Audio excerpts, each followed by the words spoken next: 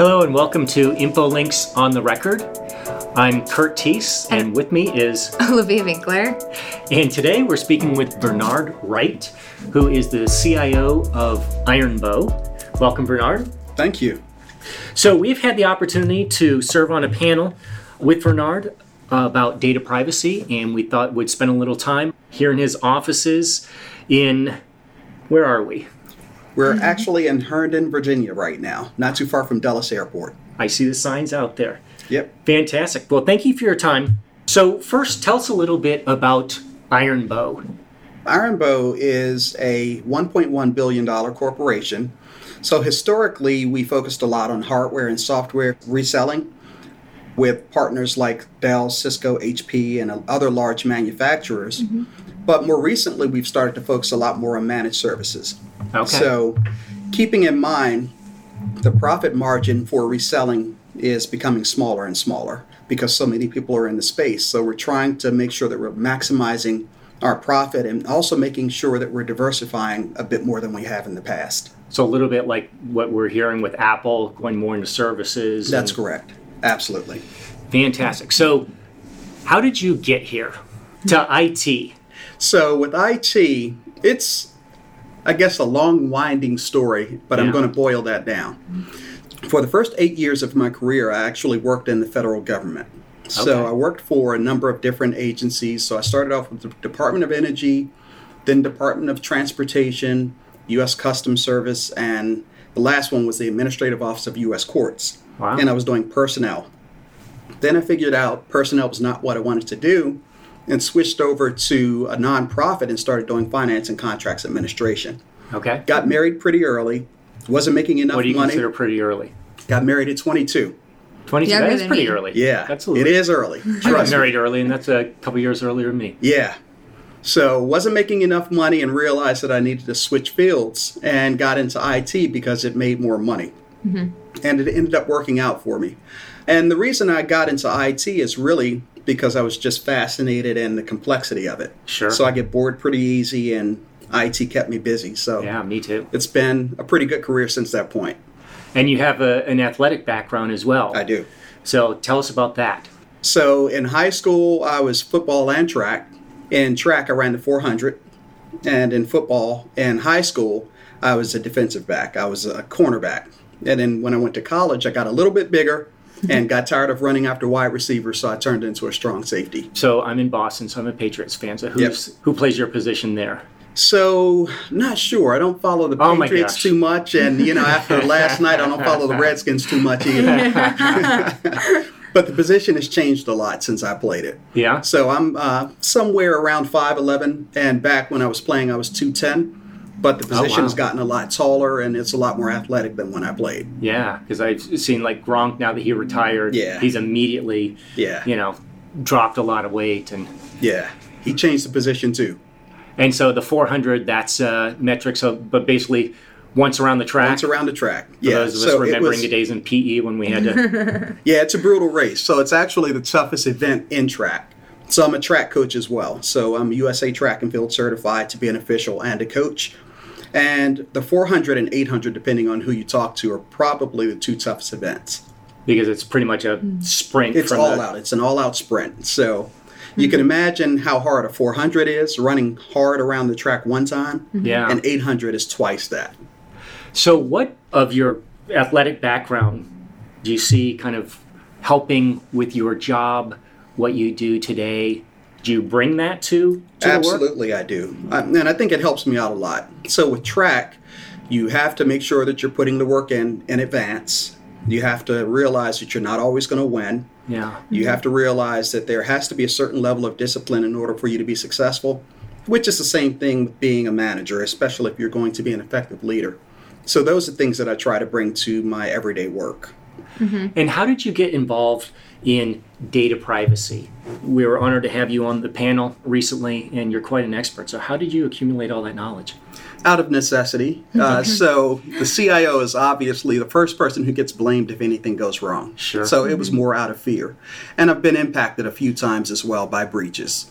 So as I mentioned, I worked for the federal government for 8 years, and my records were with OPM. So OPM was breached. University of Maryland was And breached. OPM, The Office of Personnel Management. okay, So they're the HR branch for all of government. I see. So I was impacted by them.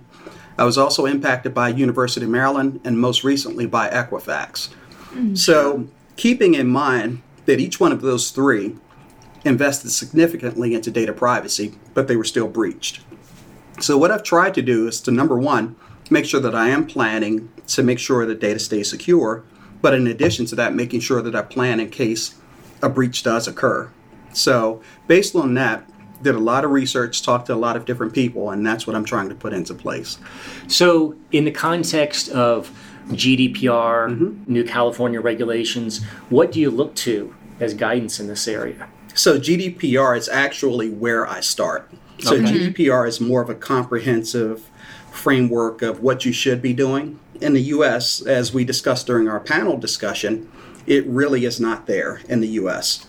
So that's really what we look to as a framework, and keeping in mind that Ironbow, in addition, is in some ways a global firm because we do have clients that do business overseas. Yeah. So we have to be aware of what GDPR lays out. So that's where I start. Then we work backwards to ISO 27000, which is more physical and logical security controls. We have to do SOX audits for some of our accounts. And there are a number of other things that we take into account as well. So like I said, GDPR probably is the main framework that we look to align with, but there are others that we take a look at as well. Right. So during our data privacy event, you talked about how you really look at data privacy from the perspective of a CIO. Can you elaborate more on what you meant by that? Yes. So a CIO has the enviable position of having to balance innovation and security. So innovation a lot of times means you move quickly. You try things that are brand new. Security means that you move slow and you're a lot more deliberate. So I don't have the luxury of doing too much of either, which means that I have to know about innovation, I have to know about new developments, but at the same time I have to be aware of GDPR and other security frameworks. And what I try to make sure that I'm doing is taking into account what needs to happen in terms of re-engineering the way the business operates, but also making sure that anything new I put in place has security at its core. So the two in some ways do conflict. So it's my job to make sure that I'm bringing in experts from both sides to make sure that I'm taking everything into consideration. And within an organization, we hear a lot about committees being formed to examine data privacy. Do you see that being a good approach? And who would you recommend participate in that type of committee? Who should be making these decisions? I've had mixed experiences. So whenever you have a committee, it's that many different opinions. Sure. Yeah. So what happens sometimes is you get paralysis by analysis because everyone wants to show they're the smartest person in the room. Yeah. So it helps to have someone who's responsible for making the ultimate decision. So I've had the great benefit in my last 3 organizations, this one included, of having a very strong information security manager who knows all of the different frameworks that are out there.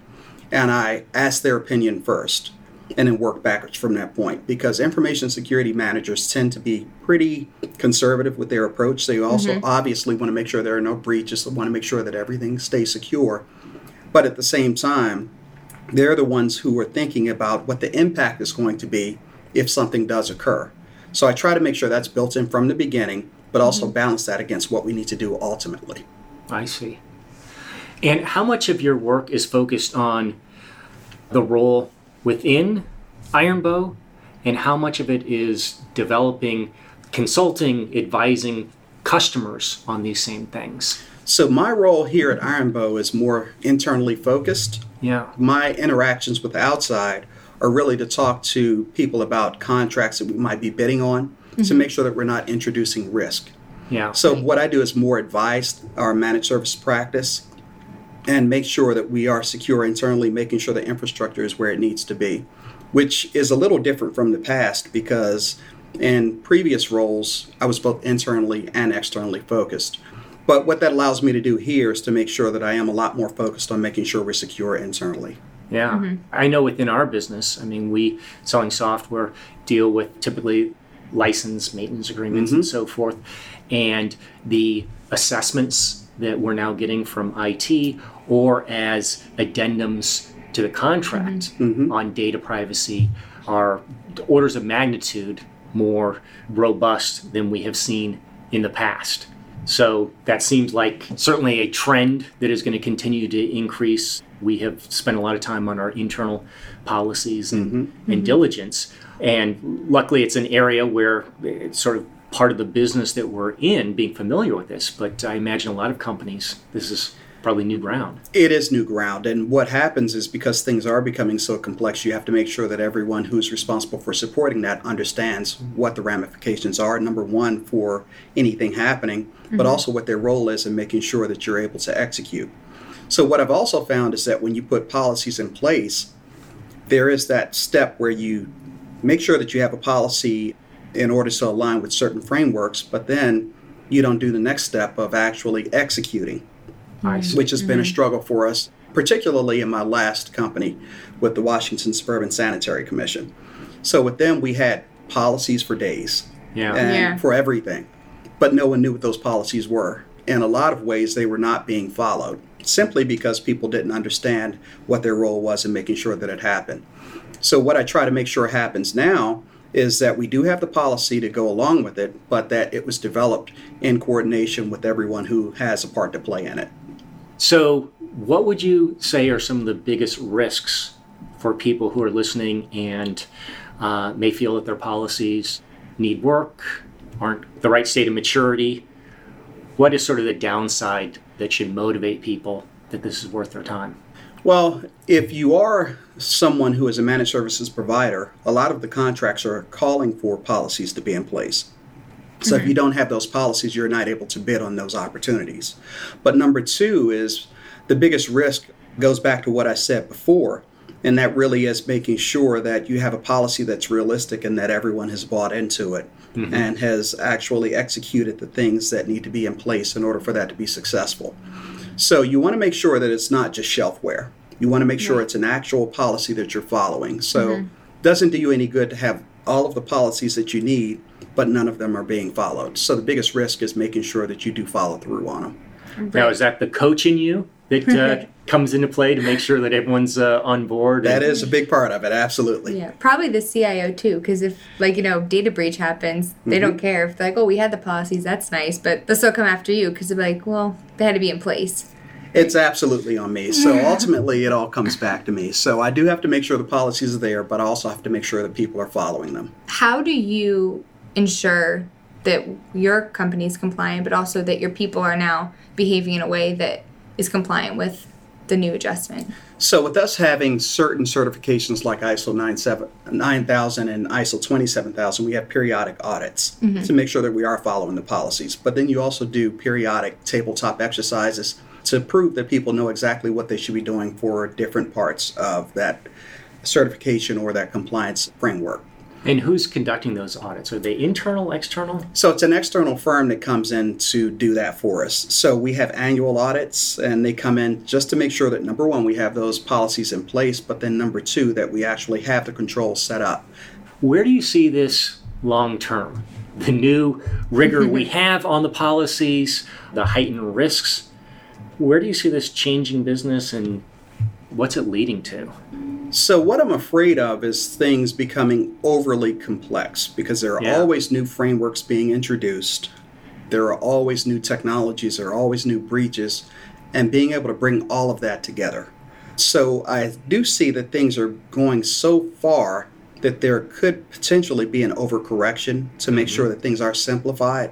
And it really goes back to what I was saying around making sure that people understand how to do certain things. So for us, we are, like I said, we have compliance certifications for ISO 9000, 27000. We're looking at CMMI and a few others as well. And each one of those things has certain controls that have to be in place. At a certain point, you become so complex that you're not able to do anything. Yeah. You still have to be able to move forward. You still have to be able to do business. And you still have to be able to put new innovations in place.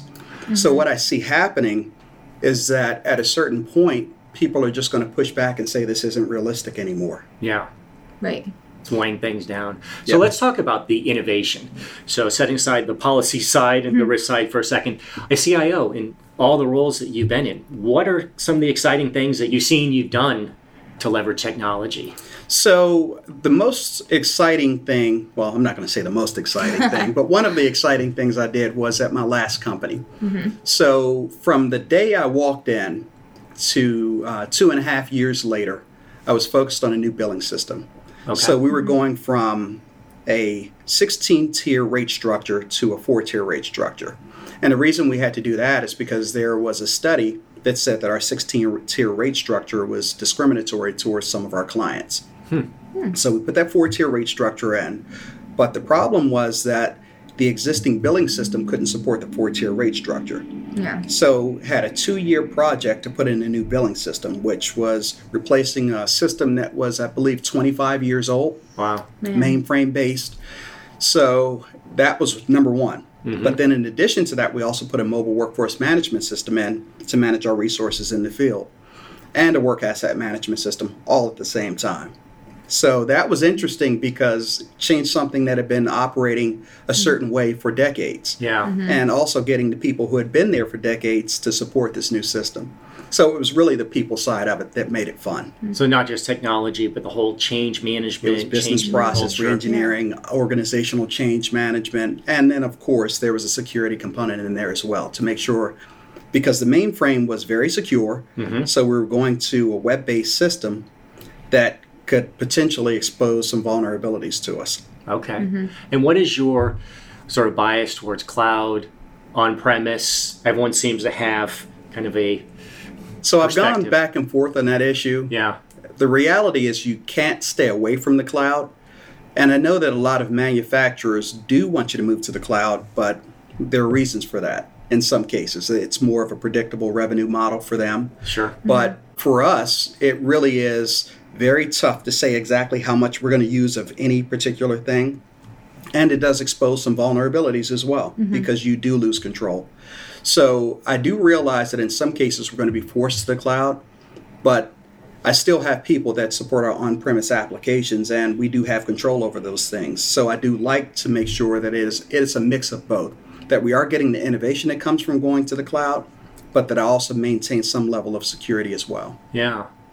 Well, I was just thinking because this weekend I was trying to figure out all the photos that I've accumulated that are on a old Apple Mac that is in the utility closet, and trying to figure out if I have one place where all like the family photos are stored.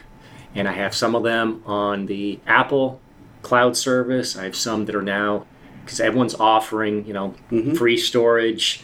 Amazon has something, Google has something, but I'm realizing that the photos are probably spread among all these environments. Some are still on the computer. And how do I find out, how do I get one place that I know is secure, that everything is located?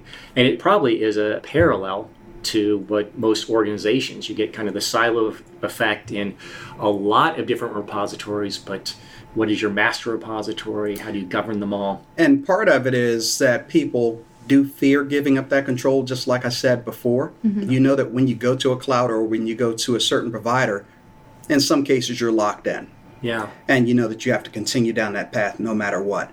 And I'll give you an example. When I was with Prince George's County as CIO, we had a provider who will go unnamed who convinced us to go to an online data warehouse. Okay. And it worked great. So the first year they gave us a discount on what the licenses would cost us. But then next year it went up a little bit more. Second year went up even more. And by the third year it became so cost prohibitive that it really started to impact our budget. But at that point, people had gotten so used to the service that we didn't have a choice but to stay with them. So that's also what tends to happen with those photo providers. So they'll start off free. Yeah. And a couple of years later, once you're really used to using it, then the price comes. And that's what people are afraid of. Same thing with Office 365. It starts off and it's very easy to migrate to, The service that's provided is a little bit better in some cases than your internal exchange administrators. But then a few years later, it just becomes so expensive that you're trying to figure out a way to get away from it, but you're already there and you can't go backwards. Which kind of goes back to the off-site storage model. A lot of customers we deal with find themselves trapped. You send everything to storage and then realize it's very difficult to destroy. You're not sure what you have there, and you become trapped in this model. A lot of parallels there. It's called a foot in the door method in psychology. Yeah. So it's like there's two methods. So it's like foot in the door and face in the door. So face in the door. Yeah. So if you want somebody to do something for you, it's either better to go like ask them something small first. Somebody's like, "Oh, Kurt, can you get me a pen?" And then next week, I'm like, "Oh, can you grab me a coffee?" And buy like a build up over time because you've done nice things for me before. I could ask you for like $50, and you'd be like, "Yeah, I do nice stuff for Olivia all the time." Or the reverse is you ask somebody for like a huge ask that you wouldn't want. Like I'd be like, "Kurt, can I borrow $1,000?" You're like, "No way." I'd be like, "Okay, well, can I at least have 20 for Starbucks?" You'd be like, "Oh, well, that's so much better than the other one. You're more likely to give in." I have to remember that. Yeah. So you either do a huge ask or you ask a little thing. Yeah. Huge ask is face in the door. Okay. And then small ask is foot in the door. So like those vendors, they're like, "Oh, it's super easy." They get their foot in the door, and 3 years down the line, they're like already in the room, and you're like, "You know what? I can't go back because you've said yes to them all before." Interesting. So now let's learn a little bit more about you and your background. So we've heard about the organizations. You got married relatively young, athletic background. Are you native to Washington? I grew up in Hillcrest Heights, which is in Prince George's County. And I'm from Boston, so Prince George's County. So it's right outside of D.C. So it's the second largest county in Maryland. Montgomery County is the largest. All right. So Prince George's County has about 900,000 residents. It's part rural, part suburban. And the challenges with Prince George's County really are because of that mix. So growing up, lived in a duplex and had the great benefit of having a father who worked very hard. So he worked for the post office for 35 years. Oh, really? I really got my work ethic from him. Yeah. And I'll give you an example there. When he retired after 35 years, he had so much leave saved up. They have great benefits, right? Yeah. So his whole last year, he was able to retire early because of the leave he had saved up. I don't remember seeing him sick growing up. And I would always see him get up and go to work. He worked at night. And my mother stayed home and really made sure that we were focused on school. So that was that growing up. And from there, like I said, I got married early and moved to different places around Prince George's County. But I think that living in Prince George's County did give me a certain element, because looking back, Prince George's County doesn't have the best reputation. So I think it gave me a certain edge that makes me a little more competitive in the workplace. What's the bad reputation? Where's it? Well, Prince George's County has the reputation in the region of being, it's a higher crime rate, not great schools. So it's a rougher area. It is a rougher area. Okay. And my mother knew that and made sure that I went to private schools. Okay. But I still had to come home. Yeah. And the neighbors and people that I played with, they were people that went to the public schools, and they were the ones who were in fights and everything else. So being around that also gave me a certain element that made me not back down. So my mother made sure I stayed away from all of that and made sure I went to boarding school. And really, if I didn't have that combination of growing up in Prince George's County and going to boarding schools and all of those different things, I almost certainly wouldn't be where I am. So one thing that I do try to do is I try to deconstruct what makes me who I am. Because I do know that I've done very well. And something that is pretty obvious to me is that you don't see a lot of people who look like me, black males, who have done as well as I've done. So what I try to figure out is how I can get more people who are minorities to be as successful as I am. Yeah. And what are the things that makes that happen? Which is where I say my neighborhood, the fact that my father worked hard, the fact that my mother stayed home, the fact that I went to private schools, all of those different things probably put me in position. But is there a way to short circuit that and to make it so that a person who didn't have all of those things is still equally as successful as I am? Yeah, that's really powerful. I mean, I was looking at your LinkedIn before, and I see that you're a track coach, volunteer. You've won a lot of volunteering awards for groups, support minorities. And in one of your articles, you talk about, Vennard writes on LinkedIn, and so I was reading some of his articles, and one is called Creating Luck for Others, and you talk about these mentors that you have in your life. Can you share a little bit about the mentors that you've had? So at the time, I really didn't look at them as mentors. I was just talking to people about what it was that I wanted to do. And as I said before, I do like challenges. I always feel like I should be further along than I am. So it's probably the athlete in me. I'm trying to win all the time. And I would say when I was a finance and contracts administrator, I want to be in IT because I want more money. Then with another position, I'm a systems engineer now, and I'd love to be able to run technology for an account. And thankfully, the people that I was talking to gave me those opportunities. So I try to make sure that I'm doing the same thing for others as well. So I just had a few great people along the way who really gave me those opportunities. So the first was Frank Beadle de Palomo, who was at the Center for Community-Based Healthcare Strategies. And we were focused on HIV and AIDS prevention. And he was just a very well-rounded guy who I had a lot of respect for. He wasn't that old at the time. I believe, if I remember correctly, Frank was 33, and I was probably 25. And talked to Frank and said, "Hey, Frank, how did you get to where you are?" And he was very gracious with his time and told me. Fast forward a few years later to Rob Holder when I was working at EDS, the Electronic Data Systems, which was acquired by HP. Had a similar conversation. Rob was a retired lieutenant colonel from the Air Force, and he told me about his story and gave me a similar opportunity to be able to move up. So what I try to do is make sure that I'm very open with my time whenever young people come and talk to me, no matter how much time it takes, and to give them advice about how they can get to where I am at this point. And I sincerely believe that if I stop doing that, then my success goes away. Yeah. I feel like a lot of what's gotten me to where I am is the fact that I've been doing the same thing that others have done for me, and I'm afraid of not doing that moving forward. Right. So with the athletics, which came first? Were you introduced? Did you realize you were fast and start running and then start developing the discipline, the winning attitude? Or did you have that and look for a way to apply it, and athletics were just like you could have played the violin, like which drove the other? That's a great question. So I was very athletic growing up. Okay. I was always fast. I could do things that other people couldn't. And then I had to find a way to channel it. So I wasn't disciplined. So even with football, the reason that I ended up not being in the NFL is because I wasn't disciplined. I wasn't disciplined enough to chase a wide receiver on his routes, and therefore you give up a catch. Same thing initially in my career. So I was smart. I remember being in school and being able to finish my test before most people in the class, and what would happen is instead of me sitting there quietly, I would distract everyone else who was taking their test still and get in trouble.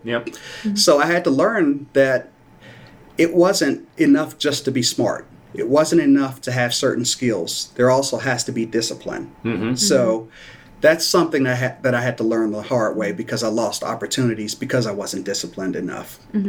I was listening to another podcast. We were talking about our favorite podcasts earlier, and they used a quote that said, "It's not about motivation, it's about discipline."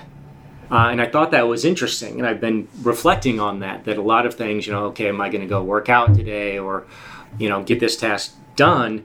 It's not really looking for the motivation. It's looking and realizing I have to have the discipline. I know what I need to do.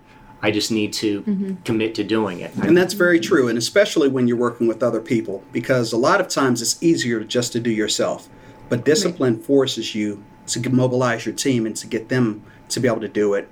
And that way you're able to scale more effectively than if you had just done it yourself. So what's your morning routine? How do you, speaking of discipline, so how disciplined is your day? What do you, So I wake up every morning at 4:15. That's what I'm looking for right I wake there. up at 4:15.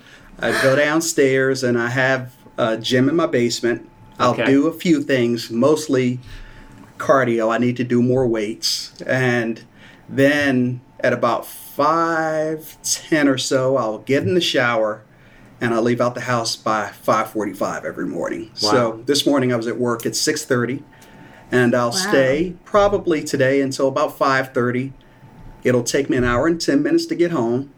I'll go home, get my clothes out for the next day, have dinner before 8 o'clock, have to make sure I eat before 8 o'clock, and then I'll try to relax from there. And it's the same thing over and over again. So I have my days planned out almost down to the minute. So there is a certain level of discipline to it. That's incredible. I think my life would be significantly better if I could shower in under 7 minutes. Can't do it. I go to the gym in the mornings too, so I get up at between 4:50 and 5:15. I'll be at the gym around 5:30. But I have to drive to the gym and then I have to come back, and then there's just my shower and getting ready, having to do the makeup, get yourself ready for work is just my witching hour. And no matter what time I get home, what time I get back, I'm always still at work by 8:30. I'm oh my god, I need to speed up like you. Well, thankfully I don't have to put the makeup on. Yeah, that helps. I've drastically reduced the time it takes, and still. Nice. All right, so for those of us who are not going to wake up in the dark early in the morning, so what do you do to relax? You're very driven, very motivated. What's the relaxing side of Vennard? So part of the reason that I get to work early is because I do spend a certain amount of that time meditating. Okay. And meditation means different things to different people. So I do take 10 minutes just to focus on mindfulness. So there's an app that I use called the Insight Timer, and just focus on whether it's success, motivation, whatever it is that I want to focus on for that day, and spend 10 minutes thinking about a thought. So it could be, I'm going to be productive, I'm going to get this thing done today, and just focus on that for 10 minutes. So one particular thought. On one particular thought. And the reason I focus on a thought is because it's next to impossible to focus on nothing. Right. And that way I can kind of keep the other thoughts from coming in. And after that, I have 3 books that I read every morning, a different passage in each book. So my favorite book is by Khalil Gibran called The Prophet. So it talks about a lot of different things. Is he the one that did The Namesake? He is. Okay. So he talks about love, he talks about family, he talks about death, marriage, a lot of different things. So I'll just read a chapter of that. Then there's another one by Rumi. It's the Little Book of Poetry. I'll read some of that. Then I'll read John Maxwell's The Daily Reader. So every day has something different. And what each one of those books does is it gives me something different. So that's the way that I focus on mindfulness, because you have to be very deliberate in the way that you operate. And I pride myself on being even too. So no matter what comes up, I try not to get too upset about it. The flip side of that is you can't be too elated either, because you know that that's not going to continue. So I try to make sure that I'm very deliberate about that. In addition to that, when I'm riding home, for a lot of people, an hour and 10 minutes in traffic is just frustrating. But what I do is I listen to audiobooks. And what the audiobooks do is it gives me an opportunity to really focus on what someone else is saying instead of focusing too much on my thoughts. Because I found that I do tend to get stressed out if I just sit there and think. So sometimes I try to distract that by focusing on what someone else is saying. And the books allow me to do that. So what types of books do you listen to? So right now I'm listening to The Skeptic's Guide on the Universe. This is a guy who really emphasizes critical thinking.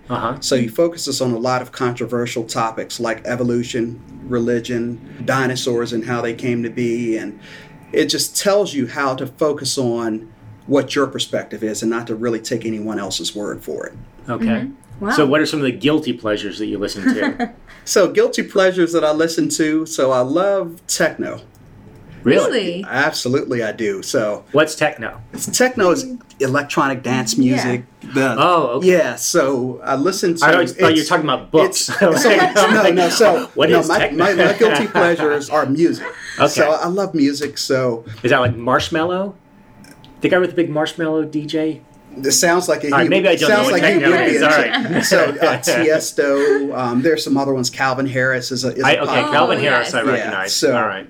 That's my guilty pleasure, and people would be surprised to know that I listen to EDM. So me and a few buddies used to go every year. They're going this year, I'm not, to Austin City Limits. Oh, sure. Which is a very big music festival in Austin. Yeah. I just can't make it this year. And I'd be on the stage listening to EDM, and these guys are listening to Tame Impala or something else, but we all like our own things. Yeah.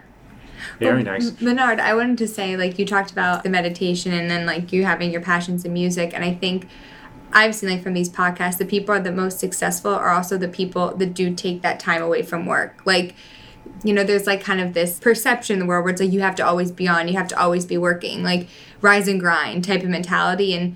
But from talking to people who are successful and have climbed the ranks, like, I'm learning at least and seeing that really it's important to take that time for yourself, because you can't be good for most of your day if you're not taking time to, like, rest, recharge, and, you know. I completely agree. So you have to recognize the signs of burnout. Whenever burnout is coming, you have to do something drastic to correct it. So I try to make sure that I'm building certain things in up front. So lately I've been taking a weekend trip every month, me and my wife.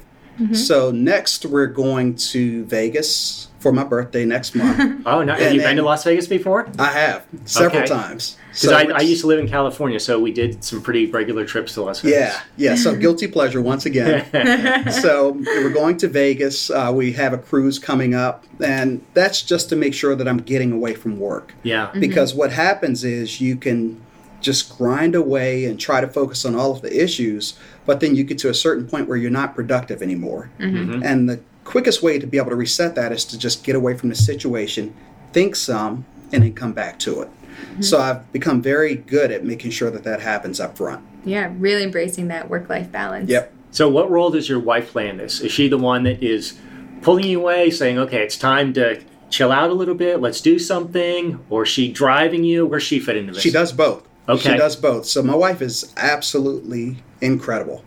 She's another one where I would not be where I am without her. So as I mentioned, I got married at 22, and she's been the driving force saying that, okay, Vennard, you're being mediocre now. She will actually say that and encourage me to go a little bit further. And I think that in a lot of ways, she has taken a back seat to my career, and I'm not asking that anyone do this, and I have 3 daughters and certainly wouldn't encourage them to do that, but whatever works for different people tends to vary. But with her, she's a hairstylist, and she's always had the flexibility of being able to adjust her hours and to make sure the kids were where they needed to be. But she can also recognize when I'm a little on edge or need to do something, and she'll just take the initiative to schedule a trip to say, Vennard, you're going.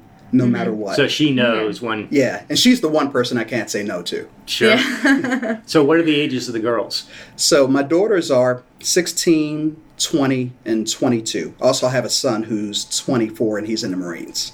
Oh, wow. Fantastic. Where's he stationed? So he's stationed in Cherry Point, North Carolina, but he just got deployed to Uganda this past weekend. My goodness. So he just went down there. Wow. Yep. So I won't talk to him for... In theory, he said I might not talk to him for 6 months. So you just take it on. I guess there is a certain level of faith that he's just okay, because he is very well trained. And this is actually his first real deployment. He's been deployed to Thailand, Philippines, and to Korea. But those were more fun trips compared to what he's going to be doing now. Right. That's, scary, but it's good that you have your faith in him. And I was reading on your LinkedIn about your daughter just had like an interview, and you wrote like all these things, like the top 10 things to do in an interview. That was really insightful. Yeah, and that's my oldest daughter, who's in her last year of college. So she's the one daughter who listens, I think, to everything I say, which seems counterintuitive because she is the oldest, but she always comes in and asks for advice. Whereas my 20-year-old daughter, who enlisted in the Navy after 2 years of college, she said, college isn't for me, just went in and enlisted in the Navy. Doesn't listen to anything I say. I think she's the most like me. That's how it always is. Yep. Like the one that but you butt heads with the most, you're like button heads with you. That's right. Just your younger version of me. So did they get your athleticism? They did. And I believe that my daughters are more athletic than I was. Yeah. So the oldest daughter played 4 sports in middle school. She played basketball, soccer, track, and softball. Wow. The middle daughter, she's an incredible athlete, who decided to give it all up, played soccer, gymnastics, and ran track. The youngest is still running. She runs for her high school. The girls are national champions for like 3 years running. Oh my gosh. And she used to play soccer, but when she went to high school, the coach said, "You're giving up soccer?" because we don't want you to get injured and you're just focusing on track, but she's All-American.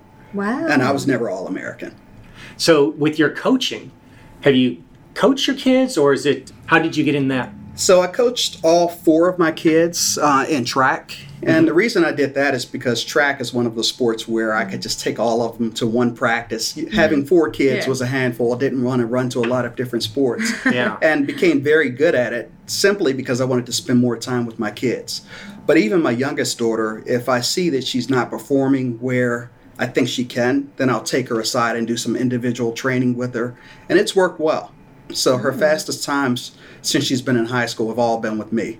Oh, is that right? If her high school coach is listening, I'm pretty sure he's going to argue. Well, I mentioned I had a son he was a distance runner, and I ran distance in high school, but I wasn't very fast. So I sort of found what I could do, but it was very special to see both boys had a speed that I never had. But I would take them to the track and do what I could. Coaching was mainly run faster and do it again. So what are the things that you have found? Like, how do you get that next level? So running, it's the biomechanics that I think a lot of people don't focus on. So I've found that a lot of coaches who do have a pretty high level of success, and a lot of that is because they have talent coming in, don't focus on how people are running. So what I do specialize in is taking a look at whether a person is leaning backwards, whether their arms are moving the way that they should, how their foot is striking the ground. And if you make slight adjustments, you can get a couple of seconds off just on one lap. So with my daughter, last year I saw that her arms were moving a little too much. So what I focused on is just cleaning her arms up so that they were going up and down cleanly. And she dropped 2 seconds off. Another thing that I did last year is in her indoor season, I saw that she wasn't able to sprint because a lot of her training was more focused on distance. So what I did is I went and took her to the track and focused on some speed workouts. And as a result, her time dropped from 2:20 indoors to 2:16, which is still her PR. Wow. So, and at those levels, every second is huge. That was huge. That was huge. I think that made her 3rd in the state, and she was a sophomore at the time. Wow. The coaches don't know I did that, so they took credit for it. They're like, we did a great job. Our training is great. And I said, yeah, it is. Like, sure. That's fantastic. So as we sort of wrap up here, what are some of the final thoughts that you can share with us? You have such a wide and varied background and so much to learn from your experience. What are the things that you sort of would want to leave with the audience? So I do try to focus on the career pipeline. So what I would do is give advice to young people that are looking to be CIO or IT leaders. And what I would say is that for me, it really was a matter of me understanding that there had to be a certain level of discipline. You do have to have mentors that you target to see how they've gotten to where they are. But you also have to be flexible and look at your own weaknesses. Make sure that you're constantly examining yourself and addressing those things that might be impediments to success. And for me, that really was the key to me getting to a certain level. Because, as I said before, I'm always challenging myself to do more. So I had to take a step back in some cases to understand why I was not realizing the success that I expected to have. And in a lot of cases, it was because I was not doing certain things. And what I would encourage people to do is to spend time looking at themselves and to figure out what they need to do in order to get to the next level. And talk to people around you, because oftentimes people are seeing things that you might not realize. And if you address those things, then you are able to move forward. Fantastic. Well, I certainly am motivated just being here and listening to this. I don't know if I'm going to be waking up at 4 a.m., but fantastic. Well, we certainly appreciate your time, both in this and serving on the panel, and look forward to working with you more in the future. Thank you both. It was a pleasure talking to you. Fantastic. Thank you, Vennard.